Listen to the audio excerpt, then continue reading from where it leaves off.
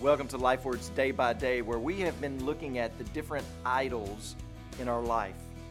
And I want to talk about one that we may not think about. It's the idol of safety and security. And those idols are built into our Western culture.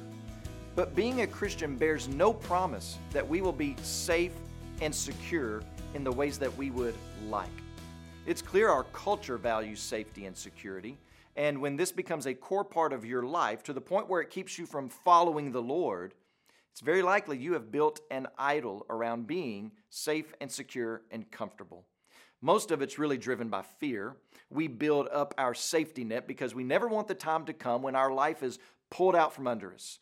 And when you're constantly worried about what might go wrong, the idol of comfortableness and safety and security, well, those things are probably creeping into your life.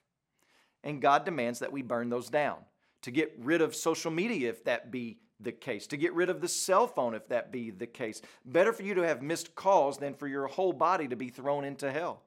Better for you to come maimed into heaven than to keep your hand. Isn't that what Jesus says?